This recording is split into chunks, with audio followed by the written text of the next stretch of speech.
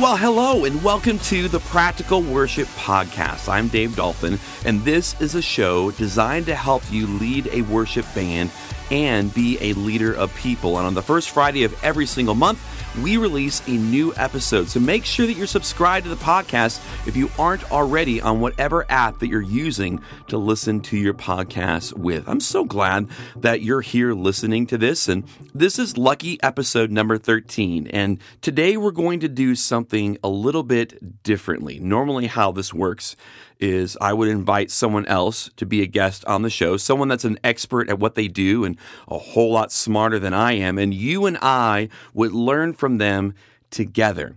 But today, we're going to switch things up a bit. Today, I want to share a little bit of my story. It's a story about being hurt in ministry and how to respond when it happens and how to move on past it and heal. If you've been a regular listener to this podcast or someone that keeps up with me on YouTube or social media, you know that something went down last summer. I've mentioned it vaguely, like here and there in little bits where it's been appropriate, but I haven't shared a lot of details about it up to this point. And at the very least, you might have noticed that I stopped making YouTube videos over the summer last year. And then when I did return, I was at a different church. So today, I want to tell the story. And the reason I want to share my story is because I think that these kinds of stories are a lot more common than we think they are. But when we're going through it, we don't feel that way. We feel alone and isolated. And in those moments where it's dark and it's frustrating and it's scary, when someone else says, "Me too," there's a lot of power in that. There's a lot of encouragement that comes from that, especially if that person is a little bit further down the road from you and they can say, "Yeah, that happened to me too, but here I am now, and here's my testimony of how God brought me through." So this is episode 13. It's a little bit different than how we typically roll, but hopefully this helps someone today.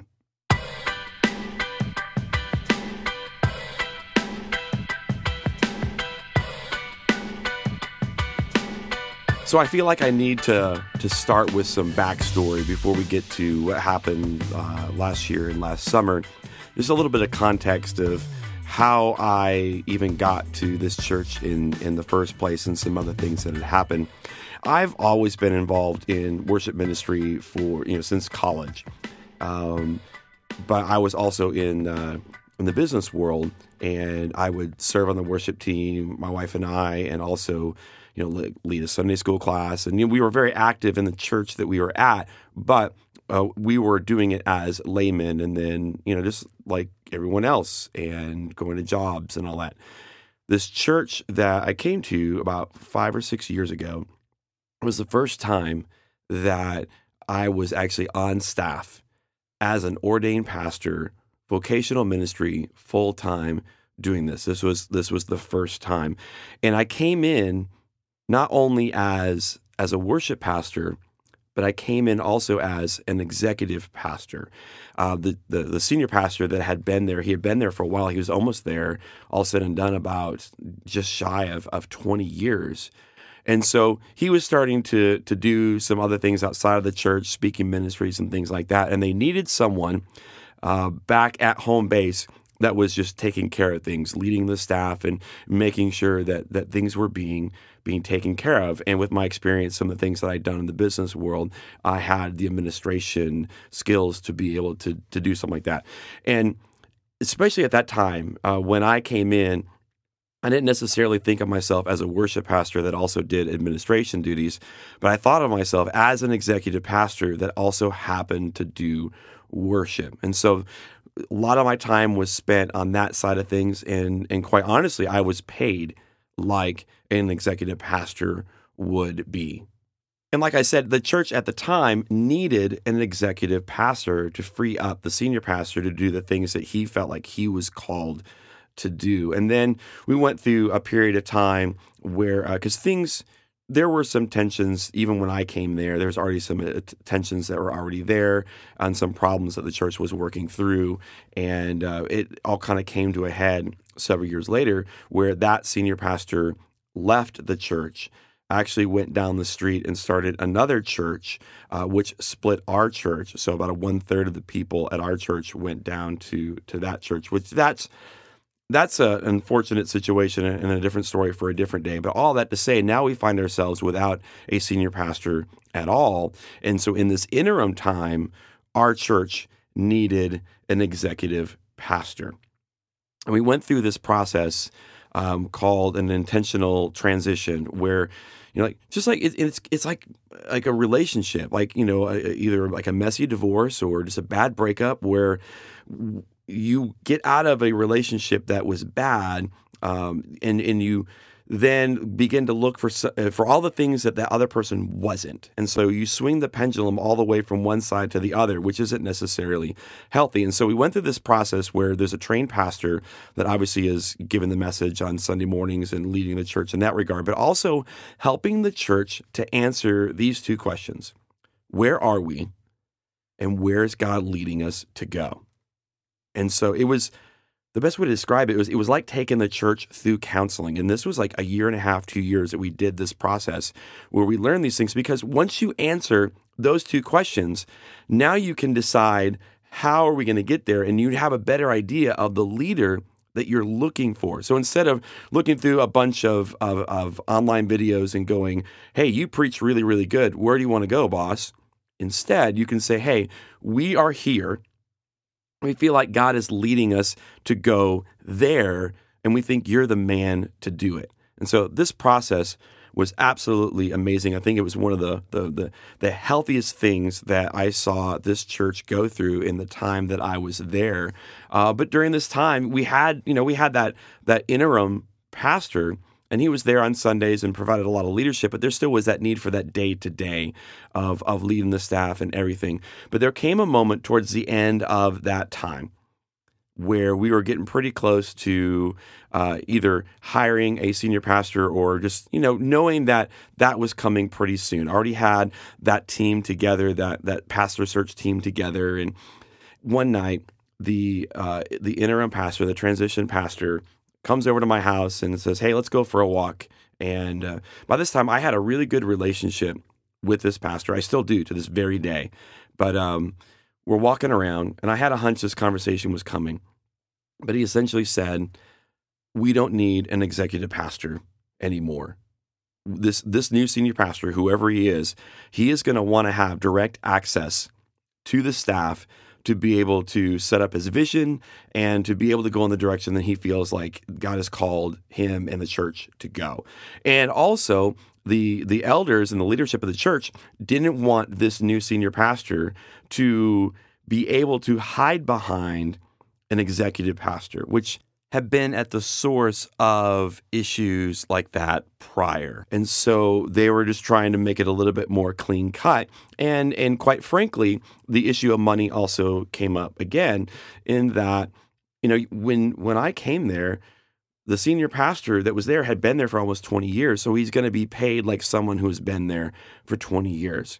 And then me being in an executive pastor role is going to be kind of similar in pay, just because I'm performing a lot of those same functions that a senior pastor would do.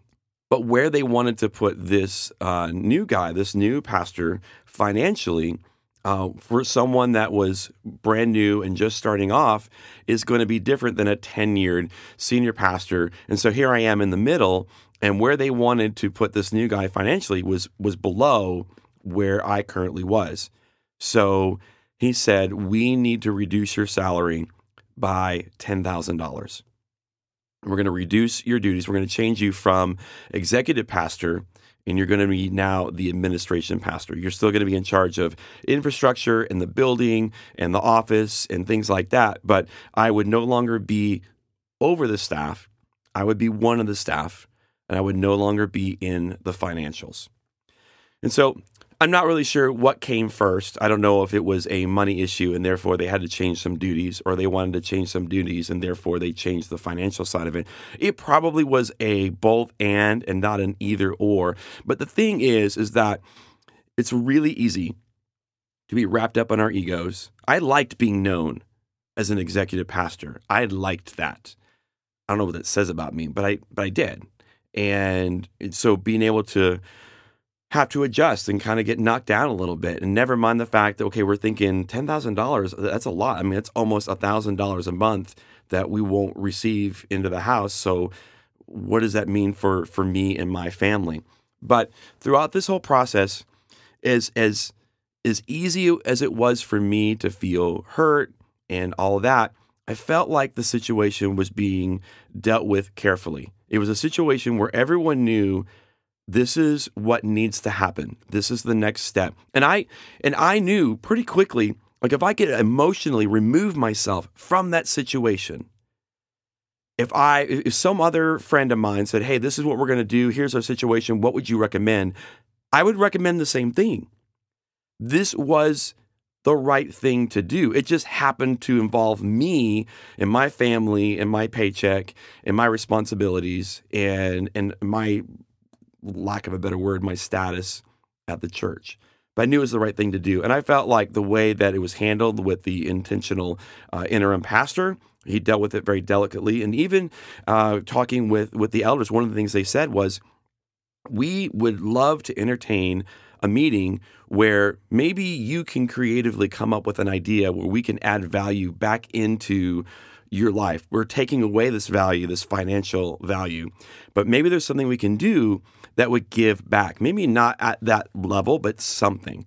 And we admit that we don't know what that is, but we would love to sit down and discuss that, if there even is an option. Now, I couldn't think of anything either, but the willingness to even have that meeting and just how it was dealt with, I feel like everyone knew it's like a surgeon going in with a scalpel and saying, okay, we have to make these cuts, but we're going to be as delicate as possible and cause as little damage as we possibly can, because this is a very delicate thing. And so we walked through that. And I felt like we together walked through that scenario. So shortly after that, we start hearing talks of, hey, we think we have found our new pastor. And so all the meetings start happening where he meets with the search team and he meets with the elders and he meets with the staff. And we're all getting pretty excited, thinking, especially everything that we had gone through with that transition team and all the things that we had learned about where we are, where we're going. And we're looking at this guy and the knowledge that he has and the expertise and where his heart bent is.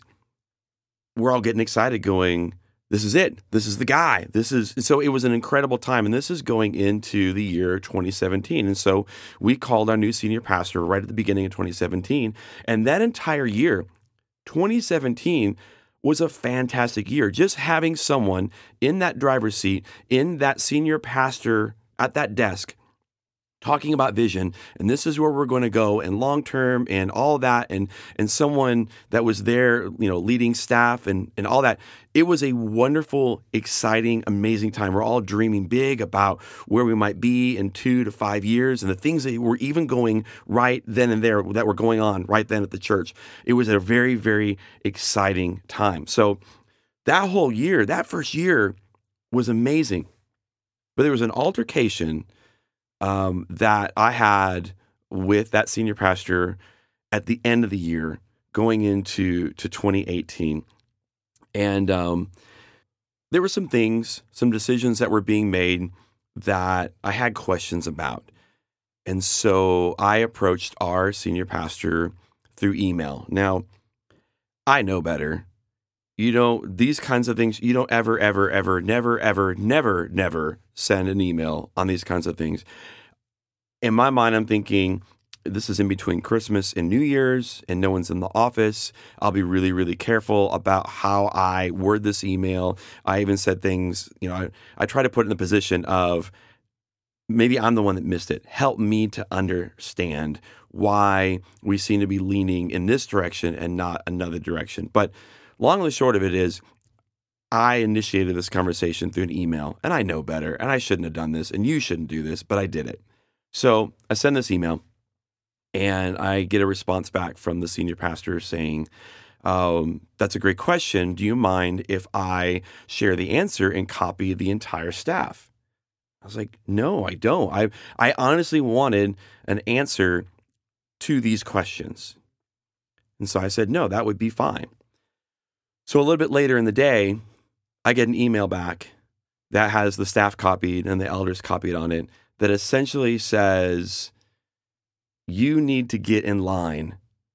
You need to understand your place on the org chart. And if you don't understand where you sit on the org chart, come down to my office and I'll show you. And I'm like, whoa, okay, that didn't go well. And I was even getting phone calls and texts from other staff members that were copied on this email because their entry point, even though the whole thread, the whole conversation was in that email. If you started from the bottom and worked your way up, you could see the whole conversation. But their entry point into this conversation was his response where he starts talking about org chart and things like that.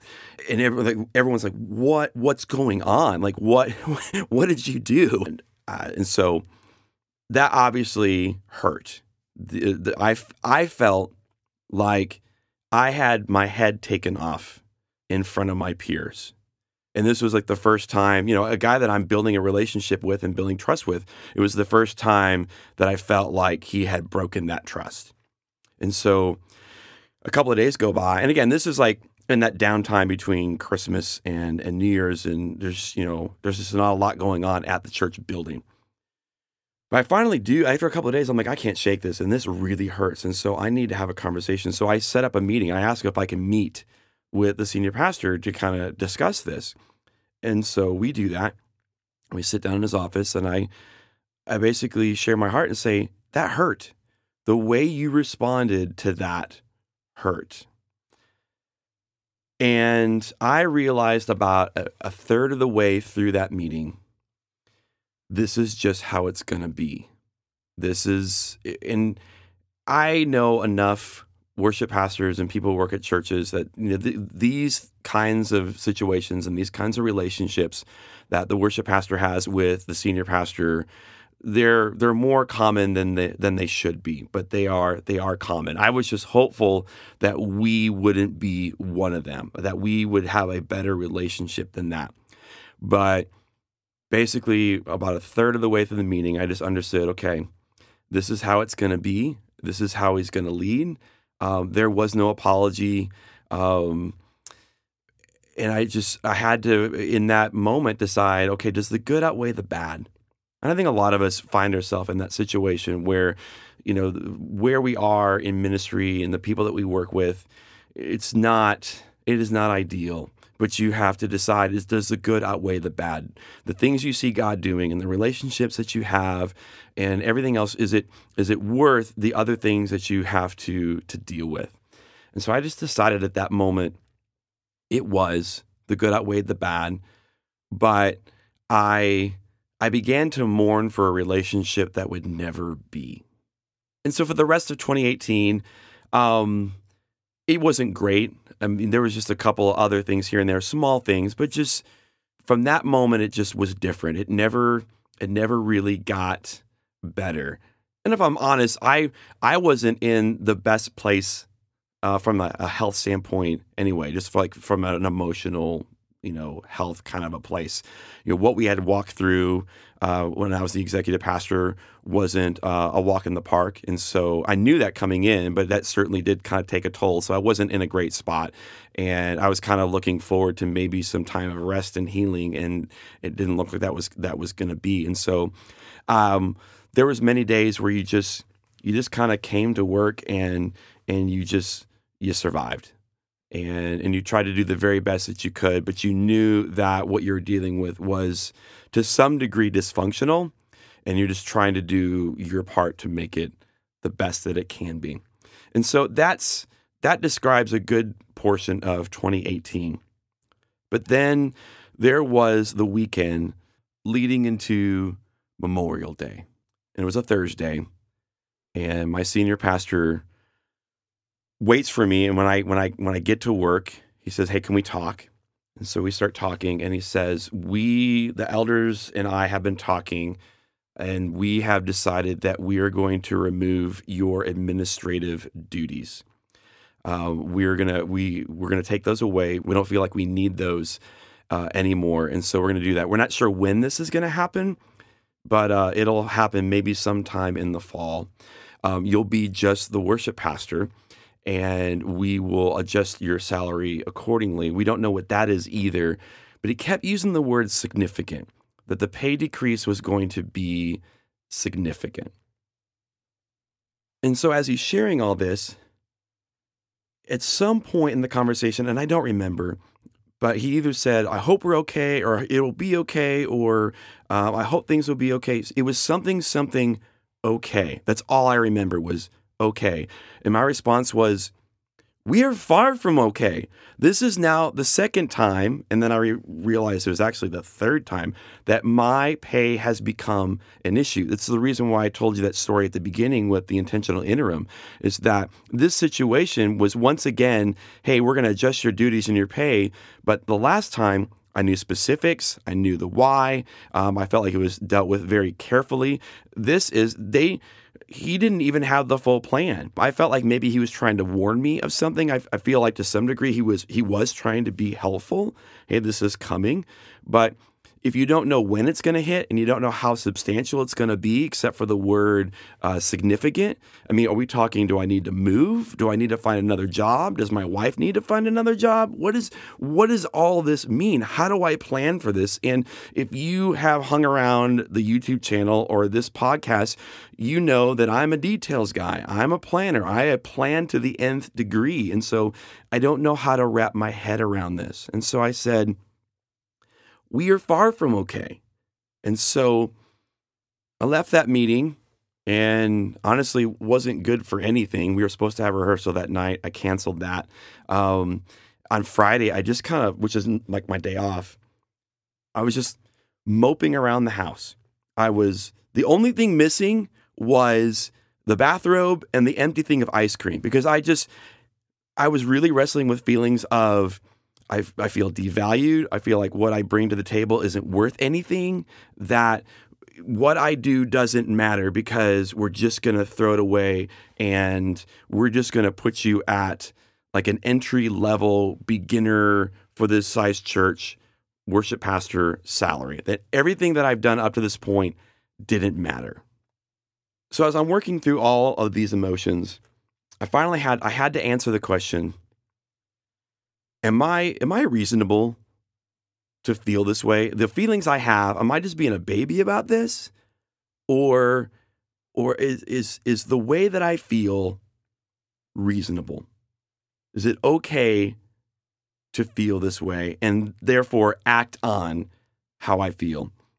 And so I called a friend of mine. I actually called that interim pastor because he knew all the details. He knew all the backstory. I didn't have to get him up to speed on all that. He knew the situation that I was in, and he's the type of person that doesn't mince words. And so I knew that if I was being a baby, he would tell me that I was being a baby. And so talking with him and just kind of getting a clear head around it, I decided, yeah, I am completely reasonable to feel the way that I did. And so I called a meeting with the elders, which was an option that was presented to me on Thursday, that I could do this. At the time, it's like, I don't even know how to wrap my head around this. And so, no, I don't want to have a meeting with the elders just yet. But now that I kind of had a clear understanding, I had a chance to kind of think about it, I said, yes, I do. And the thing that I knew was that if I had to guess, the senior pastor was the one that was driving this, that he was the one that was pushing for this. He'd even mentioned that they had been talking about this since the beginning of the year, and here we are now in May. So this conversation has been going on for several months.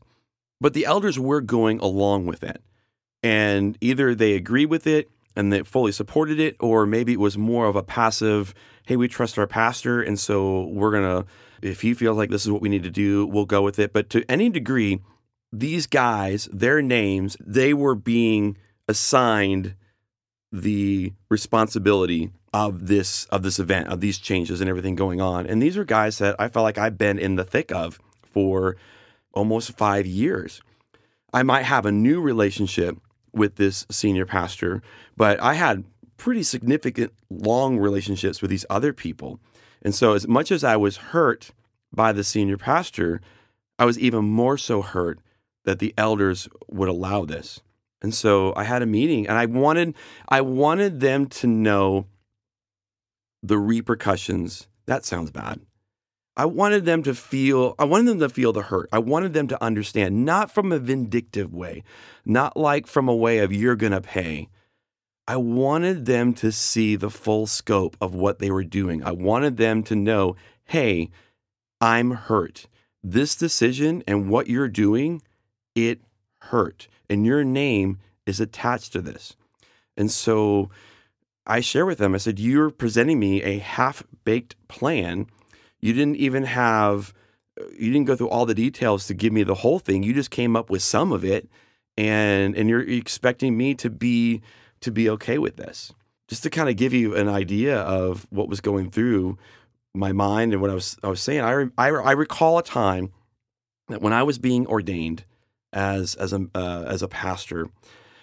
Obviously, people from my previous church were there, but the new relationships I was making at this church, including the elders, they were there. And one elder in particular knelt down by me and prayed for me, knelt down by my wife and prayed for her, and then looked at my wife and said, "We will always take care of you." And I reminded this elder of that. And I said, "Is this what you meant?" Now, that's pretty strong. I admit. I don't take it back, but I admit it was really, really strong. I had decided at that moment I couldn't stay. Even if, and I knew this, even going into this meeting, if they said, "Hey, we are so sorry. Man, we made a huge mistake. We're just going to put it all back. Salary, duties, everything. We're just pretend like this never happened." I had already decided that I couldn't stay. And I think that's because I was just the significant of the hurt and all the things that had led up to that. The fact that this wasn't the first time that I was hurt, that I was probably more emotionally damaged than I realized. And so I was done.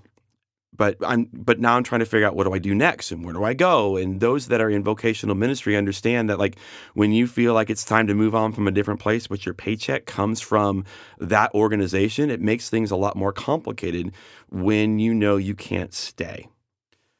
What followed from that point was what I refer to as a series of unfortunate events. There was a couple of things that happened that I don't think that people intentionally wanted to give this persona, that they wanted to feel this way, but it sure came across this way. Just continuing to feel like, hey, what you do doesn't matter. We don't value you. This is not important. What you do and you are not important. I don't think, like I said, I don't think that was their intention now that I've had a chance to kind of look back on it, but it came across that way. Here's an example. So a couple of days after that particular meeting, I get an email saying, "We're so sorry. We know that you want that information. You want to know what the new duties are, when they start, and how much does it pay. We should have that information. We'll gather all that information. We'll talk about it. We'll get it together, and we should be able to give you an answer by the time that we meet in July." And I'm like, July? It's the last week of May. And you're telling me this is going to, again, this is so important that we're not going to get to it until July. And I understand that they meet on a monthly basis. It's like the first Sunday of the month, and they probably weren't ready to make any kind of final decisions when they met, in a week or so. But maybe this warrants a special meeting. Maybe this warrants that we meet a little bit more often and we get some information a little bit quicker. Again, not feeling the love, not feeling the value. I don't think that was their intent, but it didn't help. Another thing too is that as we're kind of going through all of this, I finally get an email about a meeting where we're going to discuss all of this. And you know how Outlook kicks out an email when someone will schedule a meeting? It tells you the name of the meeting and who's going to be there and what time and location. You have a chance to accept or decline or all that. So I get one of those emails from one of our elders. Now, we don't normally use Outlook to do meetings and things like that. I think that he was just trying to be helpful, and that in his world, that's how you set up a meeting. But there was no phone call or another email that kind of explained what we're going to do or this is where we are. None of that. All I get, the only kind of correspondence I'm getting from the leadership is an email out of Outlook saying new job responsibilities meeting June 25th, 9 a.m. in this room. I'm like, okay. All right. So I responded to the email. I said that I don't know what the intentions are for this meeting, but I would like to ask that anything that is presented to me is done so in writing. And I felt like that was a fair request, but I also understand when you kind of draw that sword, I get it. And so I get an email back from the senior pastor saying, that's no problem. We can certainly do that. And then he asked me this question: can you stay? Now, I had already decided the answer to that question. I knew that I could not. And he didn't necessarily come out and say, can you stay? It was more like, hey, tell me about your calling to our church. And do you feel like you can still lead with joy under my leadership? It was that. But he was essentially asking, can you stay? And I knew that the moment that I responded to this email, and by the way, just so you know, I did try to go by his office and have this conversation in person, and he wasn't there. I knew when I responded to this email, I knew what it meant, but I knew that there wasn't any other answer. And so I said, I do not envision a scenario where I can stay. And he responds back pretty quickly, I understand. I'm so sorry. We're praying for you. So we get into that next week where there is that meeting on Monday, June 25th. I show up to the meeting and I'm presented with a letter that says, your last Sunday is this Sunday, July 1st. And they explained to me that they want me to lead one last time. If I don't feel comfortable doing that, they certainly understand my last day would then be today. There was talk of compensation for 2 months and how that would, there's some options there if I could take it in a lump sum or just continue to be paid through a paycheck, which is what I chose because one, if you take it all in one lump sum, that's considered a 1099 and it's taxed at a much higher rate. And also two, and I said this out loud, said the only reason that you ask for money in a lump sum is when you don't trust people. And so I was like, no, we'll just keep it on payroll and that's fine. And so they're presenting all this. And I'm like, and I told them, I said, I do want to leave one last time. Yes, I would love the opportunity to say goodbye. I'd love the opportunity to lead one more time with my team, with us knowing that this is kind of the last hurrah, so to speak. I wanted that for my family because understand that up to this point, I have not told my kids. My wife obviously knows, and we've been working through some things, and my kids knew that something was up because they're a little bit older and they sense those things, but we had not actually sat down and told them what was going on. And so with this meeting on Monday, we knew one of the first things I knew was like, well, guess what? Tonight, I have to tell my kids that we're not going to go to church here anymore and that the friends that they have here, they're not going to see them at church anymore. So for all of us, we needed a chance to say goodbye. I felt like the church needed an opportunity to say goodbye.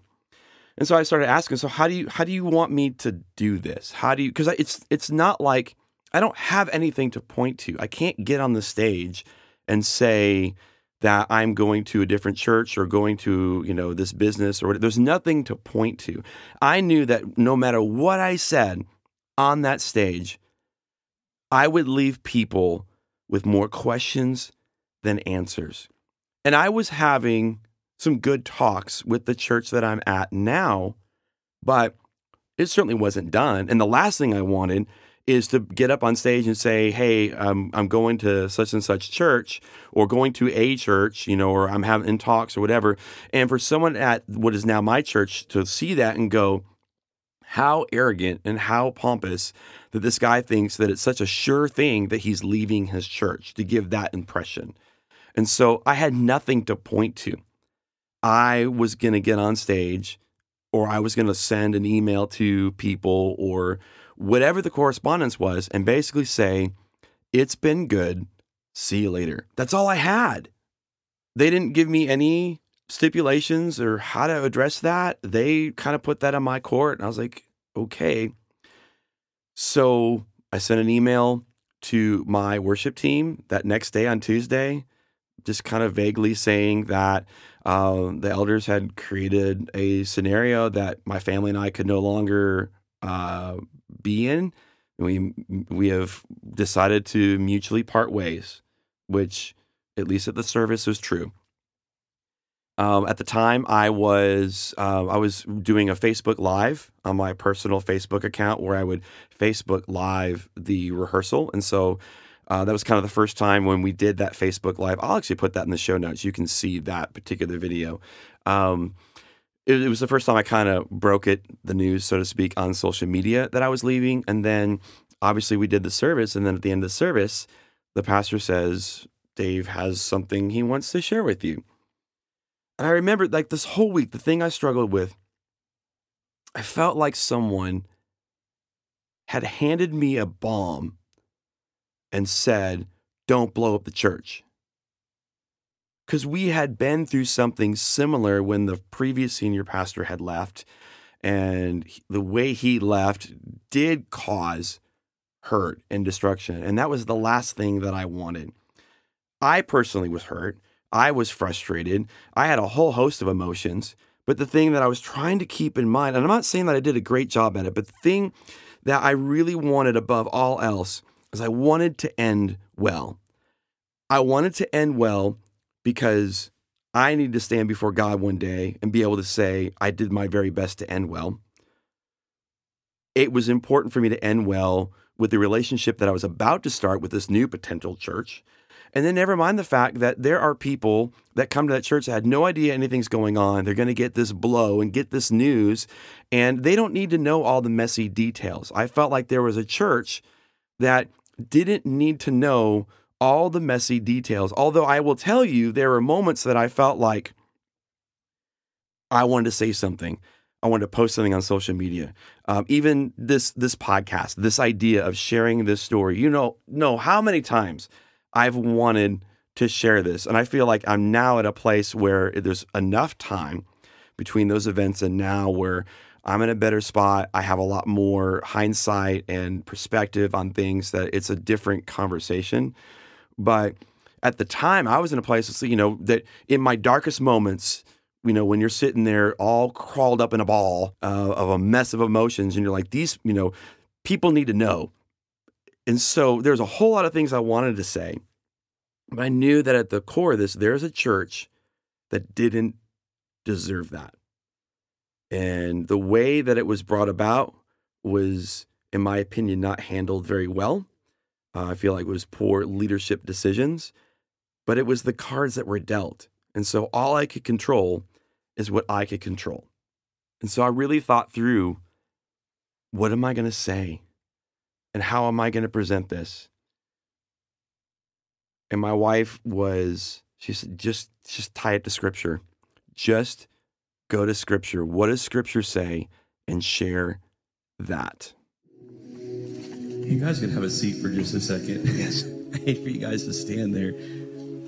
I had someone recently ask me the question. They said, what verses or promises from the Lord remind you of your call to ministry?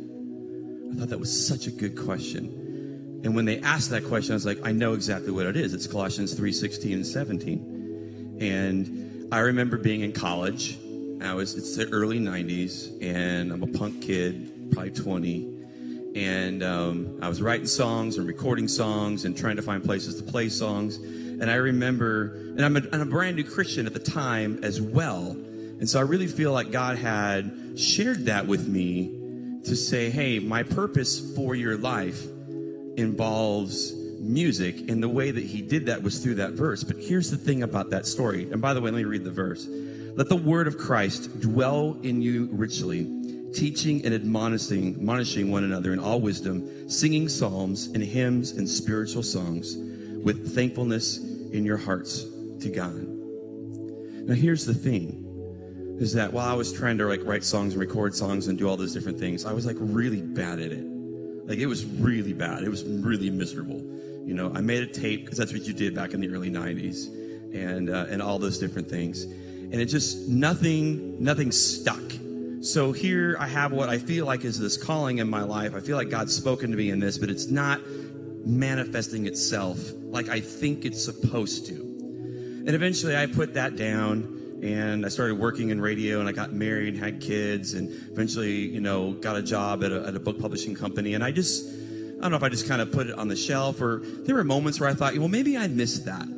Like, maybe I just read too much into that. I was an overzealous Christian, young Christian at the time, reading that, and maybe I just made that up because I really wanted it so badly. And so I, you know, those are the thoughts you have with yourself, you know, deep in, you know, when it's just you in the car, right? And so, but all the while, you know, I was always involved in a worship ministry somewhere, playing drums or whatever, and I would help other Christian artists. I'd support them, they'd travel, and I'd run sound or, you know, play drums or things like that. Started a blog in 2011 that turned into a YouTube channel, and now a podcast where I try to take the expertise and the wisdom that I feel has been given to me and share that with other people. And then at the church I was at in Norman, you know, obviously playing there, but beginning to like be able to lead there. I would lead like 10 or 15 Sundays out of the year, and then eventually calling here. And my point for bringing all that up is that it didn't seem like it was going the way that it was supposed to. I feel like God had called me to this, and God had made a promise to me, but it wasn't manifesting itself in the way that I thought it would. And this moment's kind of like that. You know, there's a lot of, you know, what's going on and what's next and, you know, why, and there's all these kind of questions, and I have them too. But what I do know is that God is that rock. It's not by mistake that the last song we sang together was Build My Life. And the rest of those verses, 17 says this, and whatever you do in word or deed, do everything in the name of the Lord Jesus, giving thanks to God the Father through him. And whoever's texting me, you got to stop it. Worship is not a musical style. We just heard this. It's not a musical style. It's not the warm-up for the message. It's not even about music itself. It's funny that when we say, hey, worship was great today, we generally mean the music part of it. But honestly, if we go to work or if we take our daughter to school, whatever we do for the glory of God, that is worship. And so for the last 5.5 years, I've been able to lead you all in worship. Obviously on this stage, through music, through that vehicle, but just also worship in life, you know, in your lives, in your homes, in the commons, in classes, on social media, in all these different places. I've had the opportunity to do that. And all those memories, and all those opportunities, and all those relationships, I will cherish for the rest of my life. Colossians 3:16 and 17 say this, let the word of Christ dwell in you richly, teaching and admonishing one another in all wisdom, singing psalms and hymns and spiritual songs with thankfulness in your hearts. And whatever you do, in word or deed, do everything in the name of the Lord Jesus, giving thanks to God the Father through him. Trinity, never stop doing that. Never stop. Thank you.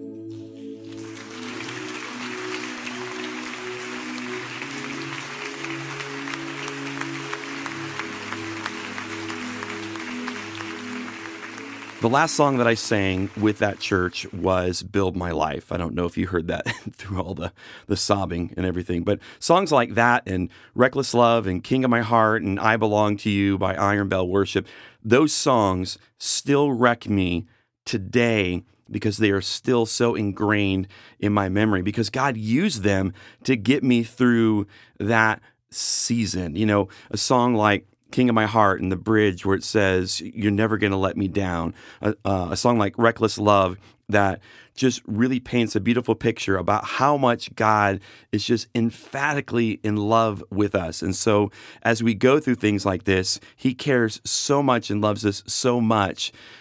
To know that as we're going through all this is what helped me through. I had someone ask me not too long ago, what's the advice for someone going through what you went through? How did you keep from going to a dark place mentally? And the answer is reminding myself over and over and over and over what God's promises are for us. Verses like Exodus 14:14 and Joshua 1:9. I mean, those were gold. And what I discovered is that you would have to remind yourself, and then you wake up the next day and you have to remind yourself again, and then you wake up the next day and you have to remind yourself again, and maybe even that night, remind yourself again, just to really be firmly planted in these promises of God that never change, while everything else around you feels like it's falling completely apart. And what I love about, again, like going back to that verse in Exodus, that verse says that the Lord will fight for you.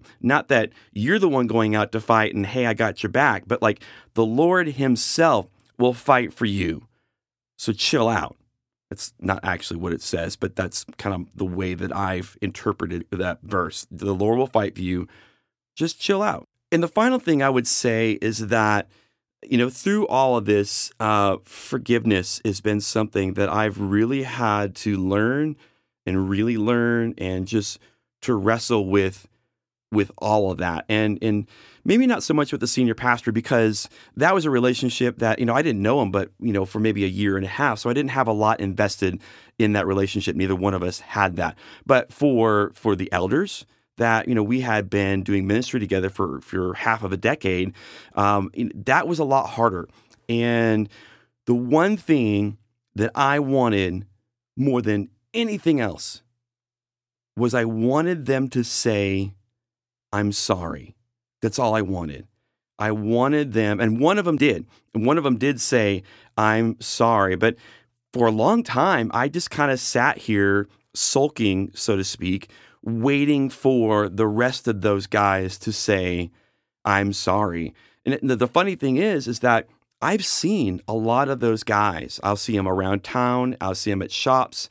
I might see them at our denomination's central meeting, our annual meeting.